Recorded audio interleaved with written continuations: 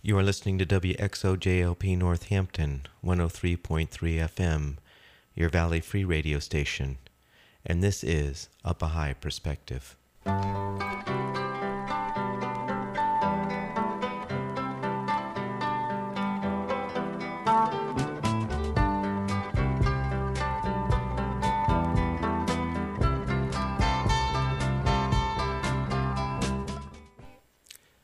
A Bahá'í Perspective is a radio program that presents a perspective on life guided by the principles of the Bahá'í Faith. If you want specific information about the Bahá'í Faith, you can go to the website www.baha'i.org, that's BAHAI.org, or you can call the toll-free number 1-800-22-UNITE. Today you'll hear an interview with Dr. Juan Caban, a Bahá'í who lives in Amherst, Massachusetts. He's the retired Associate Director of Undergraduate Admissions at UMass. I began our interview by asking Juan where he grew up and what was it like growing up there. Well, I grew up in New York City. I was born in Spanish Harlem and lived there for, I guess, about 14 years. Mm-hmm. And then we moved to the Bronx, South Bronx. Mm-hmm. It was 111th Street. Uh-huh. Around First Avenue, which actually was an Italian neighborhood, but it overlapped with the Hispanic area. Mm-hmm. Mm-hmm. And my father had a cigar store. Uh-huh. Actually, he had several, and these were actually factories, so he made cigars. Mm-hmm.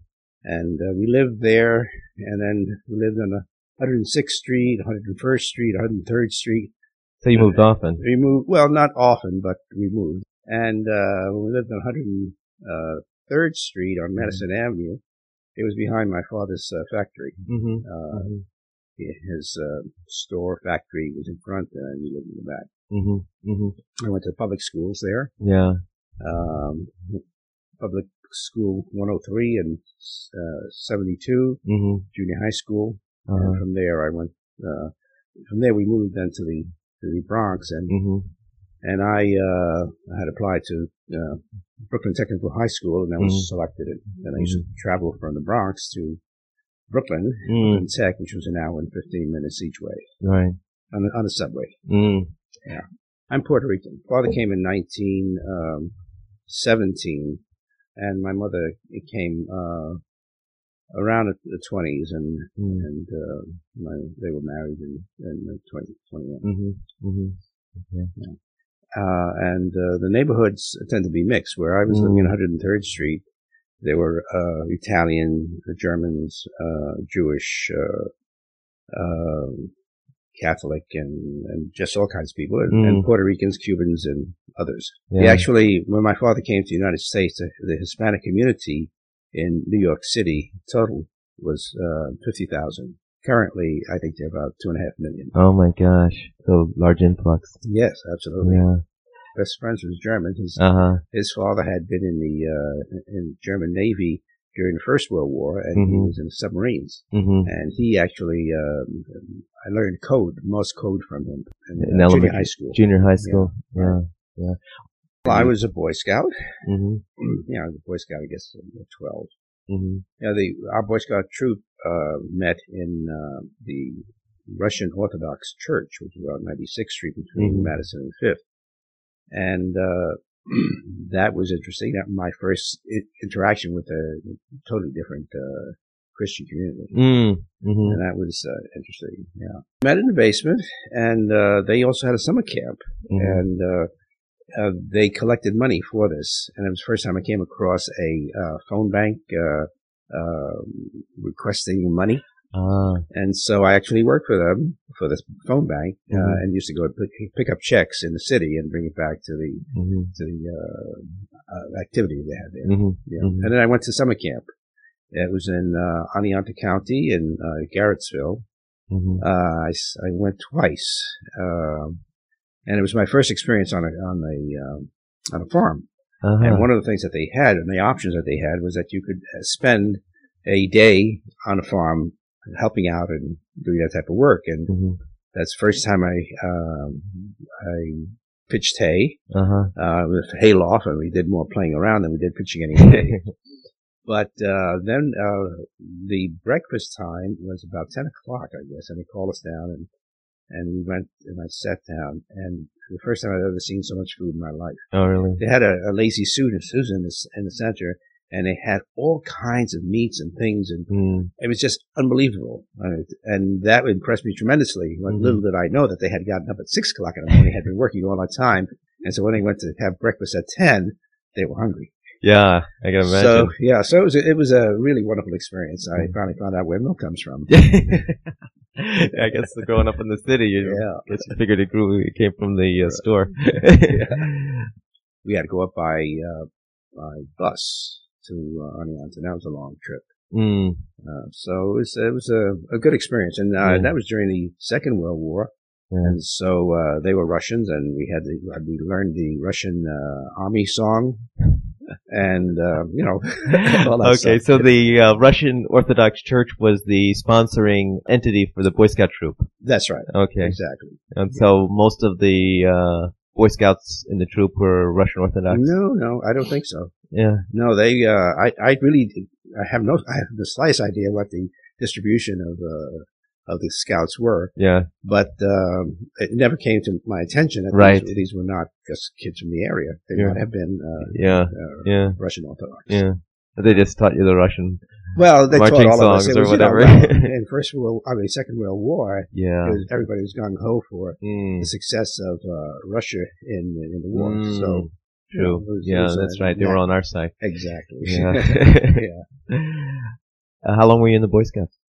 I made first class. And I got maybe about 2 or 3 years. Yeah. And then interests went elsewhere. Well, then I moved to the Bronx and wasn't in the area any longer. So and then I was in high school, so traveling back and forth with no time for anything else. So what was high school like? Well, high school was Brooklyn Tech is one of the 3 exam schools in New York City. Stuyvesant, Bronx High School of Science, Hunter, and Brooklyn Tech. And so it was interesting because I had gone through finishing junior high school, and I realized that high school was going to be a little bit rougher. And I mean from a social point of view, because there are a lot of gangs and things. And our school was pretty, little things that happened, but nothing really bad. But in the high school, it was much more organized. And so I wasn't going to go to a regular high school. I had enough difficulty with my academics, let alone going to the high school and having to deal with social issues. Right. So I applied, and at the time that I applied, I only had one option. Prior to that, you had two or 3 options. You could take a test for any one of the schools. And so it's either Bronx High School of Science or Brooklyn Tech. And I was always very good with my hands and doing things and technical stuff. So I decided to go to Brooklyn Tech, and I was accepted. And so now from the Bronx, I traveled down to Brooklyn, as I mentioned before, over an hour each way. So you commuted on the subway? On the subway, that's right. Yeah. It was noisy. Yeah.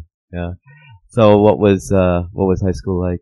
Well, I took the electrical broadcast course, and the first thing that I had to do was make up, because I came from junior high school, a year of work, and then select the major in the electrical broadcast. So in the I guess it was the 3rd year, I opted also for the broadcast aspect of it, and I actually. Brooklyn Tech is a huge school that takes almost a whole street, 8 stories high, with elevated swimming pools and you name it. Oh my God! And a radio station, WNYE, the New York City educational station, with the tower right on top. And so we learned radio techniques and all that type of stuff, and mixing and recording. And they actually had a component for students from other schools and even elementary schools where they actually put on radio shows. And they wrote radio shows and they dramatized and all of that. And so when I finished, I had passed the 2nd class license and the 1st class license. So I was a commercial radio operator, 1st class. Okay, what does that mean, being a commercial That means radio that operator? you can control radio stations. Oh, okay, so you can be the engineering. Yeah, the engineering aspect of it. Not that well, actually, I also went and worked for a year at Lewitt, which is a vacuum cleaner. Doesn't probably exist any longer. But they were making transreceivers, which are transmitter receivers, which they would call, later were called walkie-talkies, and finally now it's a little phone thing. They're old. But these are big boxes, which were, maybe about 40 pounds, and they mounted them either on the trucks or on the backs of the operators. And so I was a troubleshooter for that, and I did that for a year. This was after high school, or after high school? Yeah, immediately after high school. Yeah. And I also went to City College at night. And at the end of, and I got involved with the union, and unfortunately, I was seen as a union person, and I was. But when the election came to have a union or not, I had a bad experience with the fact that the people who were running the union were talking about sabotage, things of that nature. And that was my shtick, as they say. Right. So I voted against them. I didn't tell anybody. Yeah. But then when they lost, my head was in a noose, and I was fired. Well, how did they know it was you? Isn't it a private ballot? Yes, but they just knew the people who were involved, and I was attending the meetings and doing the things of that nature. Yeah. And so, I was fired. Wow. And just at the time, it was the Korean War. So the equipment we were working on was for the Korean War. And I used to joke that, gee, wouldn't it be ironic if I found myself in Korea and it was one of these sets and it didn't work and my stamp was on it as being okay. I mean, well, little did you know. Oh my God. But actually I decided I was not going to go in the Army. There was no way. I was 1A, and it was very hard to get a job after that if you're 1A. Right. So I decided, let's get it over with. I decided I'd go into the Navy, and I went to the Navy, and I did very well on the exam, and got to the physical. And now, when you say 1A, what does that mean? Draft. Draft. Okay. 1A is draftable. Okay, so you, and then they have. So you didn't want to wait for the draft. That's right. That's right. I hear you. So, so I passed all of that, and then I got to the last portion of it, which was the physical. And then I thought maybe my eyes would wear glasses, so that was one thing. And I thought my eyes would be a problem. No, that was okay.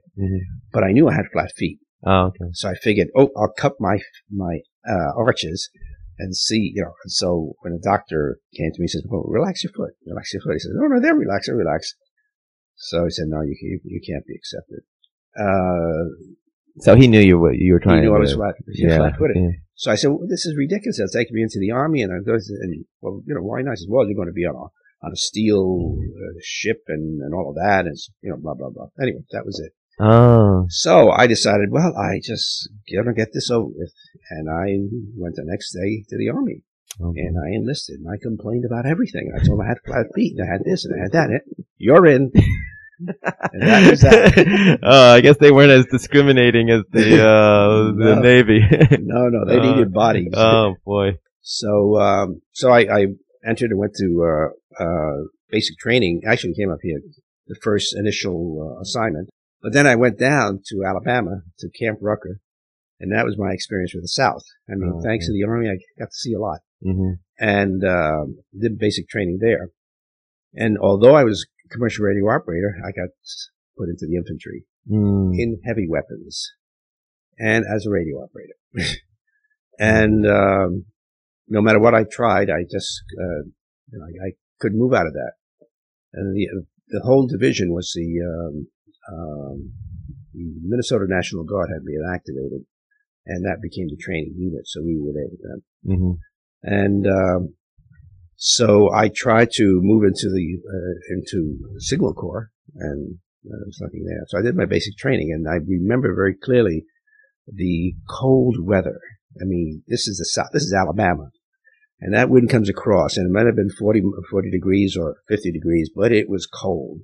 And so that might, that's really kind of surprising for a northern boy. That's right. Complaining about cold weather in Alabama. Well, you're not dressed for it, and you don't have heated places, So it was, So we did the basic training, and then on the way back, I asked about going at Signal Corps, and they said, "Well, the only thing you can do is get yourself assigned to Signal Corps."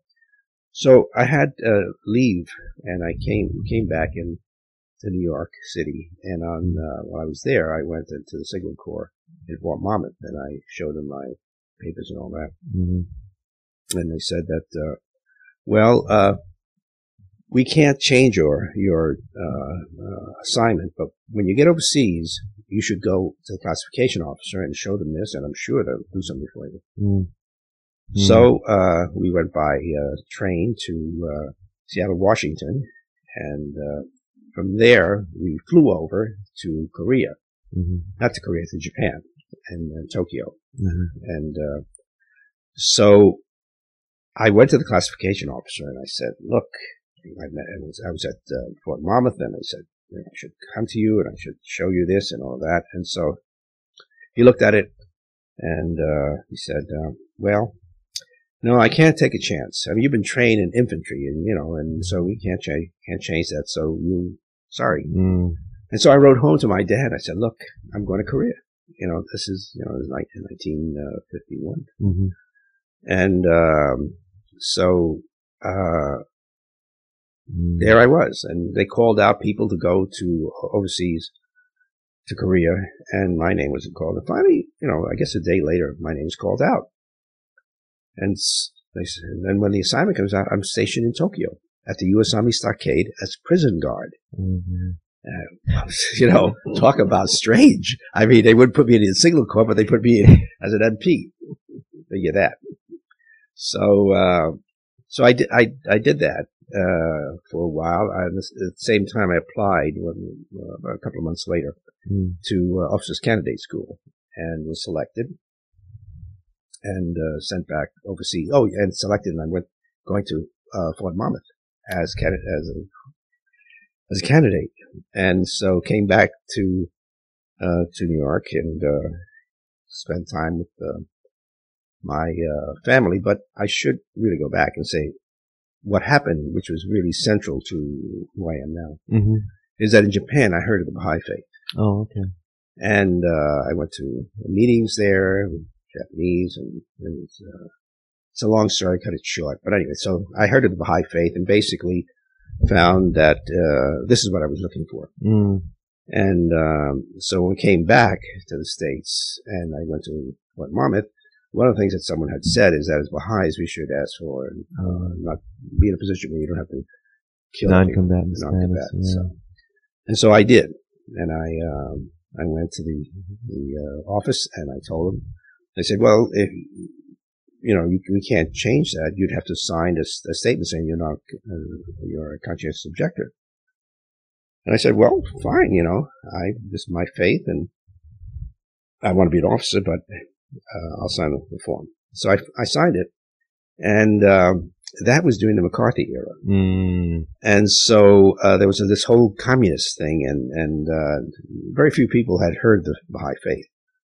So they sent it on to the Pentagon, and then I also met with the commanding general, board of inquiry, a whole bunch of folks. And finally, from the Pentagon, it came back, said release on lack of motivation, return to point of origin, which in this case was Japan. And so I then returned, and again got stationed in Japan in Sendai with the 24th Division, which is in northern Hokkaido. And from there, I went on temporary duty. I transferred myself. I arranged in the process. I went to the office and I said, look at my records and all that, and why can't it be in Signal Corps? I said, well, no, we can't do anything, but I'll put it down in pencil. Because they put it in pencil, I was assigned to Signal Corps and assigned as a radio operator and actually a repair team. And so I did that. I was in that, and they sent us on temporary duty to Mount Fuji. So we were there for about 3 months, and I was in charge of a repair team. I was a PFC, and these other guys were PFCs also, but I was in charge. Well, Wow. figure that. Anyway, but I realized that no matter how much theory I had, and some experience also at Lewitt, these sets are very complex, and unless you go to school for them and learn exactly it, you're going to do it from the manual, and that was just too much work. Right. So I decided that I had been a photographer since I was 16, so that was the other thing that was involved here. So I actually went, and I've been shooting for, like a camera and all kinds of things. Anyway, so I went to the section, photo section, and I asked whether I could get transferred, and they said, "Well, let me see what you've done." And I showed them. I said, "Okay, so you can transfer." So I transferred in. So for the last 18 months of my service, I was U.S. Army photographer in the 24th Division. And what was the total year of service there? I was 3 years and 13 days. In the Army. 3 years. It was regular enlistment was 3 years. If you were drafted, it was 2 years. Then, they finally shipped us to Korea. And so we were in Busan, and they sent us up to Daegu, which is an air base. And at that point, I actually met a Bahá'í who was a master sergeant, and another long story, but anyway. But just about that time, as we were moving north, there was a ceasefire, and that ended the hostilities. So, how long were you in Korea when that occurred? I was about 6 months. Okay. Yeah. And then we were shipped back. And I came back to the city, New York, and I went back to school, City College, and I majored in film. Because I was interested in photography, and the closest thing to that was a film major.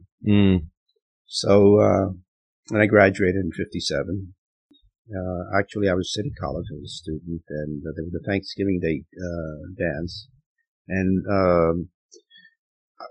I had gotten involved with a Planned Parenthood, and at the time we needed and this is Planned Parenthood for Puerto Rico, and so we had Mario Gonzalez, was a businessman in New York who had been involved with this, and so as the work developed, we needed more help, and so we had one young woman who was with us, and so when this question came up, she said, "Well, I think I have a friend who may be interested in coming in as secretary." And so she came, and I fell in love with her. She was just fantastic. So we did very little for Planned Parenthood, and so we got married. And we got married in 56. Yeah. And we will celebrate our 50th next year. Congratulations. 29th of January. Congratulations. Thank you. Cool. And then worked at Hunter College for 6 years. I set up the audiovisual department then. And then 63, my wife and I were asked to go to the Bahá'í World Center in Haifa, Israel, and serve the Universal House of Justice, the supreme body of the Bahá'í faith. And we went there and returned in 69 to Amherst to attend UMass. Okay. And here I was a graduate student, I did graduate work at NYU prior to... while you were at Hunter College? While I was at Hunter College, right. And I had a master's from Columbia University from 57 to 60, I guess. And how did you get that? That was Teachers College. Once I started to work at Hunter College, I then went on for a master's at Columbia University Teachers College, and graduated there and went on to NYU. And I was there for this is part time, about 2 years, and in a doctorate in communications and education. And then we went overseas. So your doctorate studies were interrupted to go to the Bahá'í World Center. Exactly. And we came here. I already had a master's, so I was an instructor in the School of Education and a doctoral student at the same time, and finished my work in about 2.5 years, and became an assistant professor, and did that work for another 4 years, I guess it was. And then I switched over to the admissions office, undergraduate admissions office, and served there for another 20 years Mm-hmm. as retiring as an associate director, Mm-hmm. actually interim director also. In the admissions office? In the admissions office, Yeah. undergraduate admissions, yeah. Okay. I was all during this time, I was also an adjunct professor in the School of Education. I asked Juan how he ran into the Baha'i faith. While I was at the U.S. Army Stockade as a prison guard. This was in Japan, right? In Japan, yeah. The things had become difficult in Korea, and that's when the Chinese troops had come down and pushed the Allies to Busan. And so then the complement of the stockade was reduced, and these folks were sent overseas. And so I was assigned, I had been in charge of documenting or mugging the prisoners as they came in. All these prisoners were American, so it's a GI. It was not foreign prisoners. These are all... Okay, GIs that got in trouble in some way or another. Yes, a whole range of things. And so I was then assigned to the actual prison guard within the prison. And one of the things that took place was that you had shifts of about 8 hours. And during that time, you were assigned to you could be in the prison itself. You could be a prison guard on top of the wall. This was a Japanese prison taken over by the U.S. Army.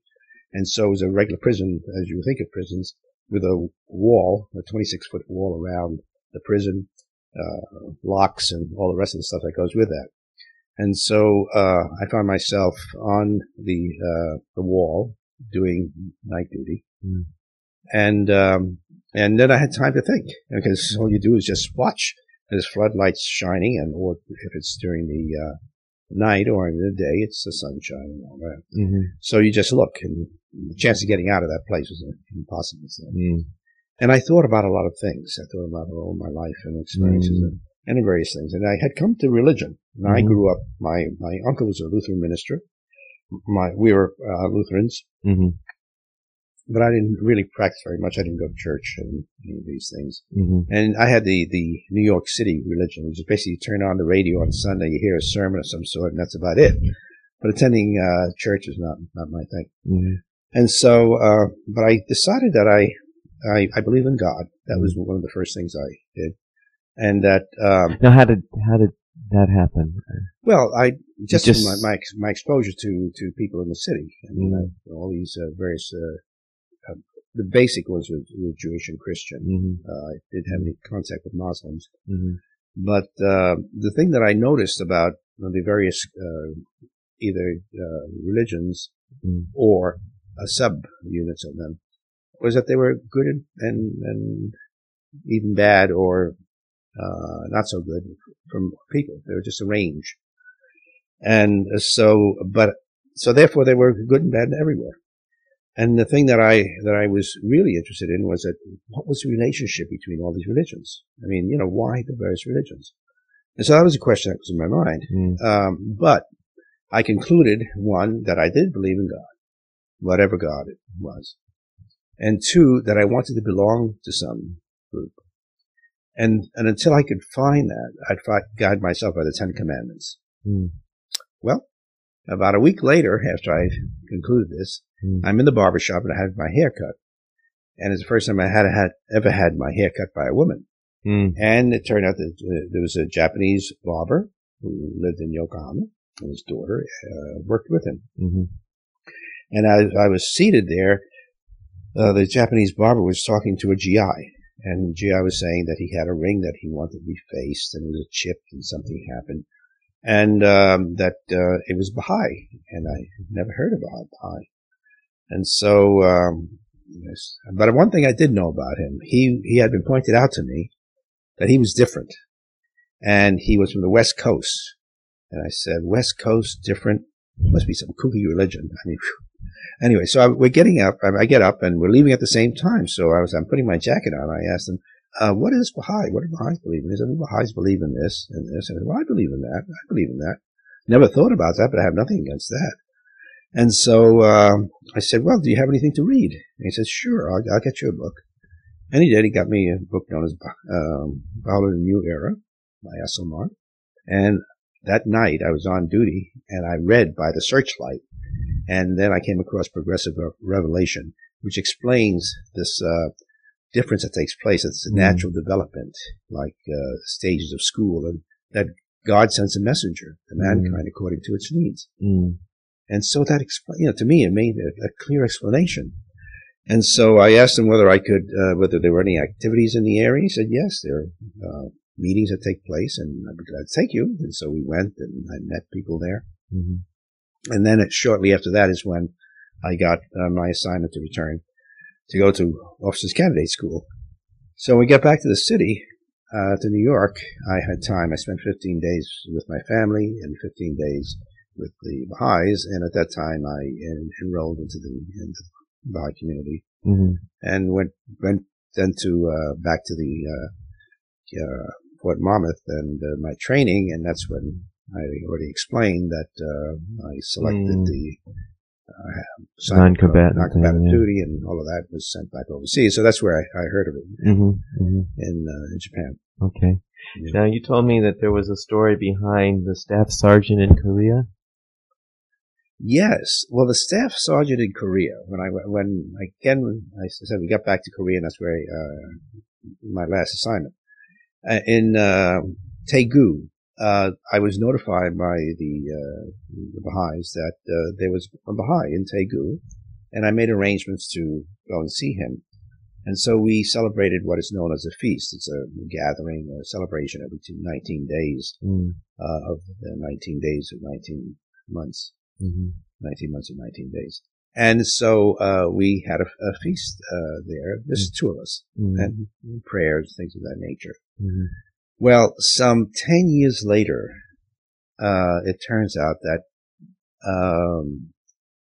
we meet again in Haifa at the Baha'i World Center, where I mentioned before my wife and I had gone in 63 to 69, and his wife and he were there. And we hadn't seen ourselves in 10 years, nor had any contact. And all of a sudden, we're in the same place. It was really interesting. Really interesting. Cool. He's Kirby Kent was his name. Really nice guy. Yeah. I asked Juan what he did at the Baha'i World Center in Haifa, Israel. Actually, the main reason that we were there was that when the Supreme Body was elected, the request was made by the National Spiritual Assemblies of Latin America that they be able to communicate or correspond in Spanish. Well, that was fine, but they needed someone to translate. So our name was suggested, and we said yes, and so we went. So Bradley was a Spanish translator. I can do rough translation, but she actually was born in Puerto Rico and educated there and went to college. But she had a double major with Spanish as well. And so it was that was the main work. But then there was so much more to do. So whenever there was something there, I was the only young person, relatively speaking, who was able to do it. I was the official photographer. It turned out because I had gone to Brooklyn Tech, I had technical background, so that was good. And I was a U.S. Army photographer and also a photographer when I was 16, and that was another thing. I was also in charge of maintenance of the holy places. I drove the pilgrim bus. I was in charge of rental properties there at the time. Took care of the mail. Let's see what else. Well, I wore actually. Bralia my wife, had calculated that I wore 21 different hats at a time. Not at the same time, but over the different hats that I had. So it was a busy time. And our son was born there, and our daughter was conceived there. Born in That's cool. So it was quite an experience, and it was the beginning of a developmental stage in the Baha'i faith. And so at the beginning of everything, and there was lots to do and a few people to do it. And so it was a very good experience. It was an exciting time. I asked Juan what got him interested in education. Education was always something that interested me. Mm-hmm. Not that I was a fantastic student, but I was and I remember very clearly, I'm a bad speller. That shows, so there must be some correlation with something else, but anyway. I usually correlate it to intelligence. It's inversely proportional. The worse speller you are, the more intelligent you are. Right. Well, I probably agree with that. But anyway, it was, and I remember I would have liked to have taught, but I cannot be bad speller right on board. And that just didn't, anyway, so that was sort of out of the picture until I ended up in my graduate studies here and, found out that you don't have to be at the blackboard. You can prepare things. It's a whole different world, and spelling is not the critical thing. So it was exciting. I was really thrilled to be able to teach at the university. Mm-hmm. And, and working with kids and lots of things happened in the world. Juan describes his involvement of the beginning of bilingual education in Massachusetts. Exciting times. We were involved with the bilingual education in the state of Massachusetts. In 1972, the bill was passed, and I was then on the faculty. Mm-hmm. And so we had a number of students who had Ford Foundation scholarships to study with the doctors here. One was Henry Casso, who was a former priest, very, very eloquent person. And he became interested in this, and together we actually were involved with the bilingual education. And I did a slide program for them and a number of things. And in coming up with a term for what it sort of motto, I suggested a two-way communication, two-way education. And so that became the motto that was used, and it was very active. Things have changed a little bit since then, but it was an exciting time, and an education program was developed at the School of Education for this. And a lot of things were developed. So that was really an exciting aspect of being at the university during that time.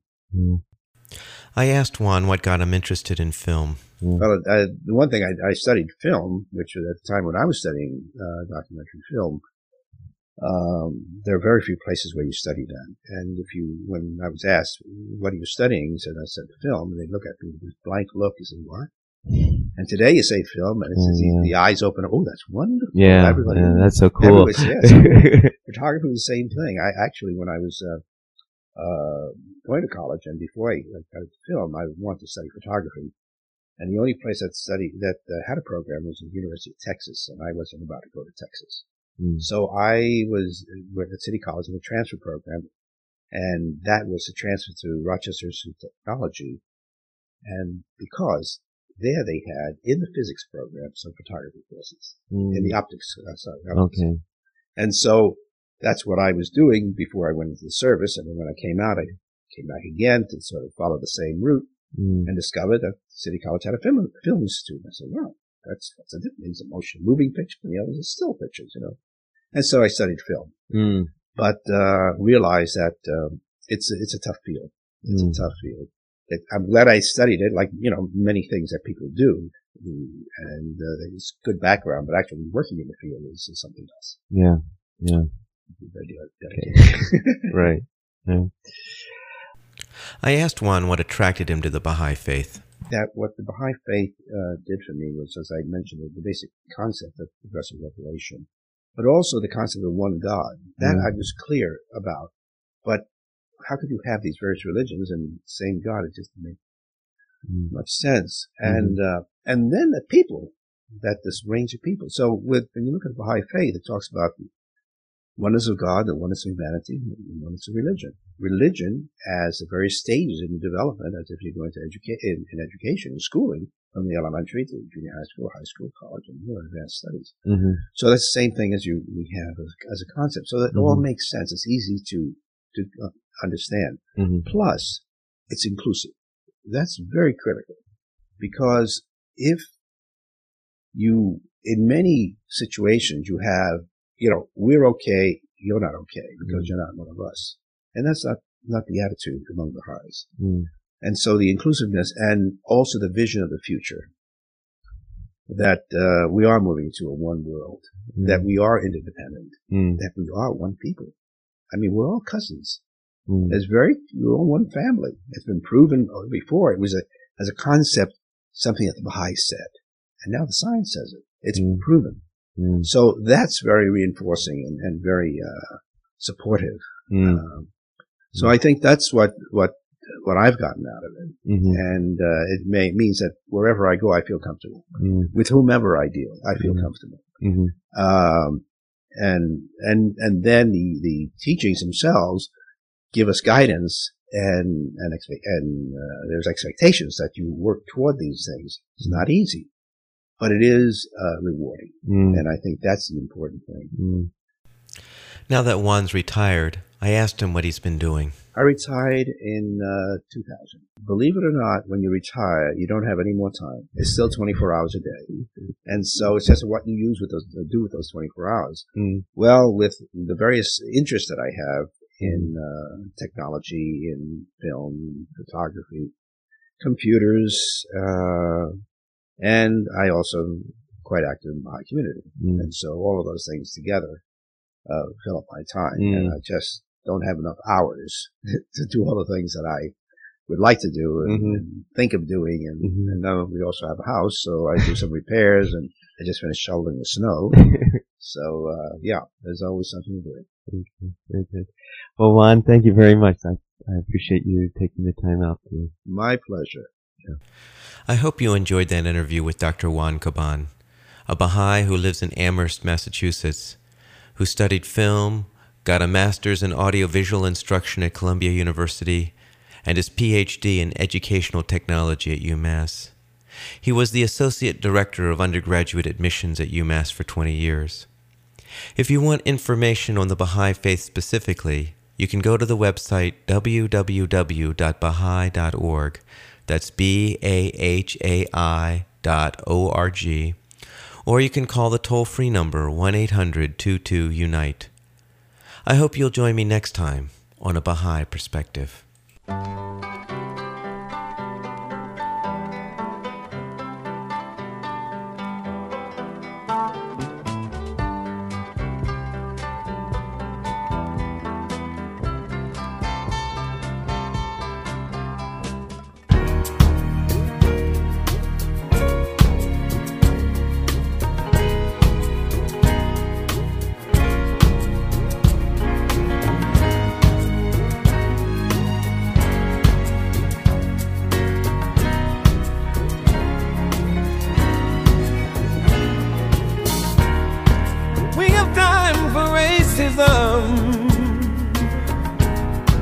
We have time for criticism, held bondage by our isms. When will there be a time to love? We make time to debate religion, for passing bills and building prisons, building fortunes and passing judgments. When will there be a time to love? At this point in history, we have a choice to make. To either walk the path of love or be crippled by our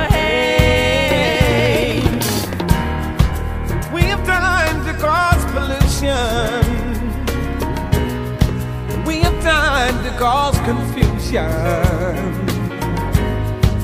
all wrapped up in our own illusions. When will there be a time to love? We have time to conquer nations, time for oil excavation, hatred, violence, and terrorism. When will there be a time to love? At this moment in time, we have a choice to make. Father, God is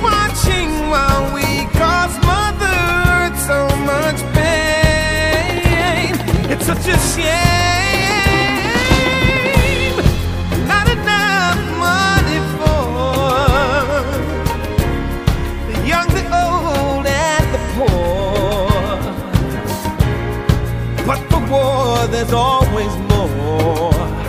When will there be a time to love? We make time for paying taxes, for paying bills and buying status, but we will pay the consequences if we don't make the time to love. Now's the time to pay attention. Yes, now is the time to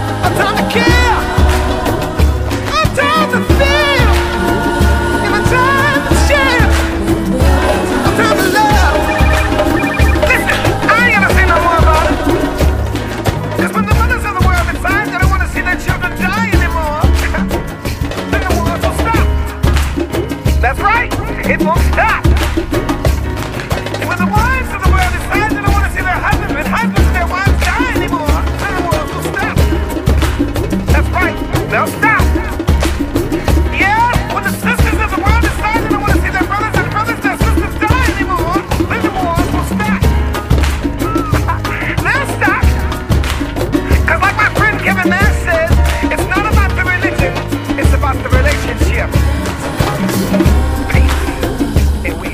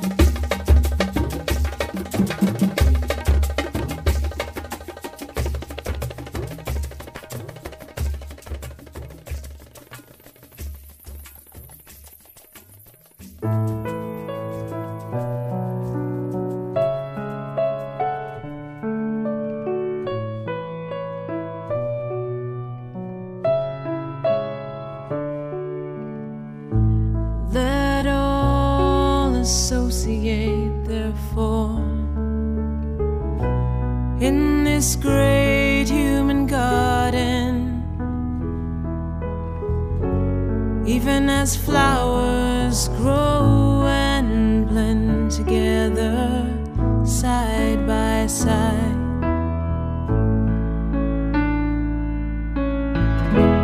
Love ye all religions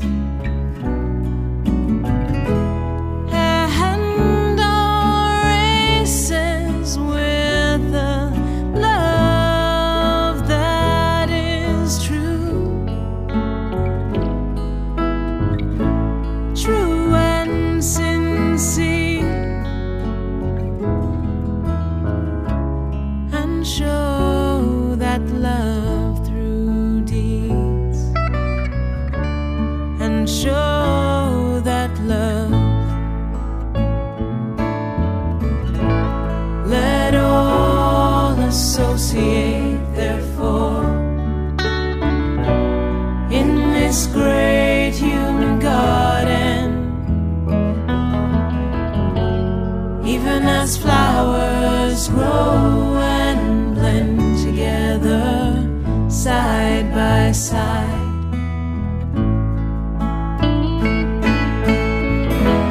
The tongue of grandeur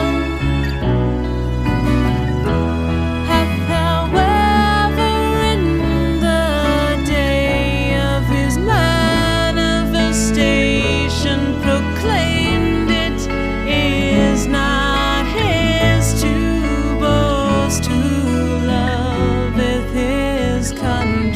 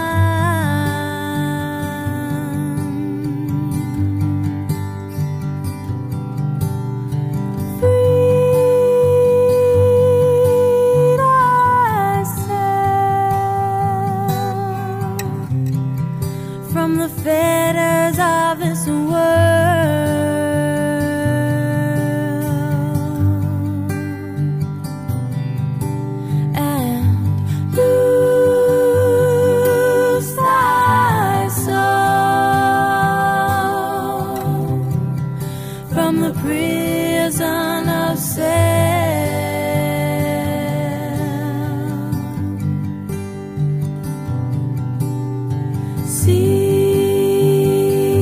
Seize thy chance, for it will come to thee no more.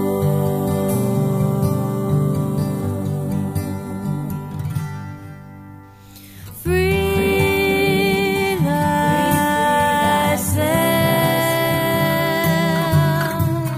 loose thy soul, free thyself, for it will come to thee no more.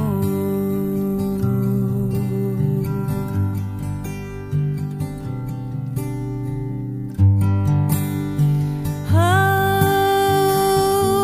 my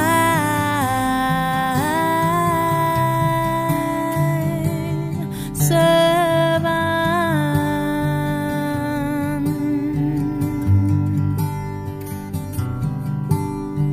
free thyself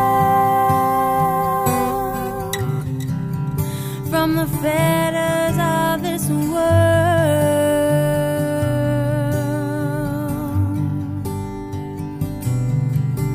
and loose thy soul, loose thy soul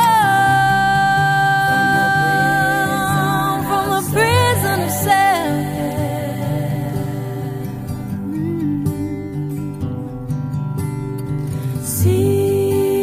Seize thy chance, for it will come to thee no more.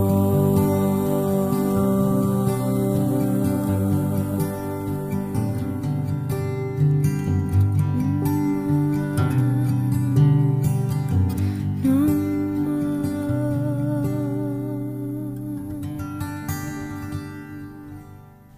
You are listening to WXOJLP Northampton, 103.3 FM, your Valley Free radio station.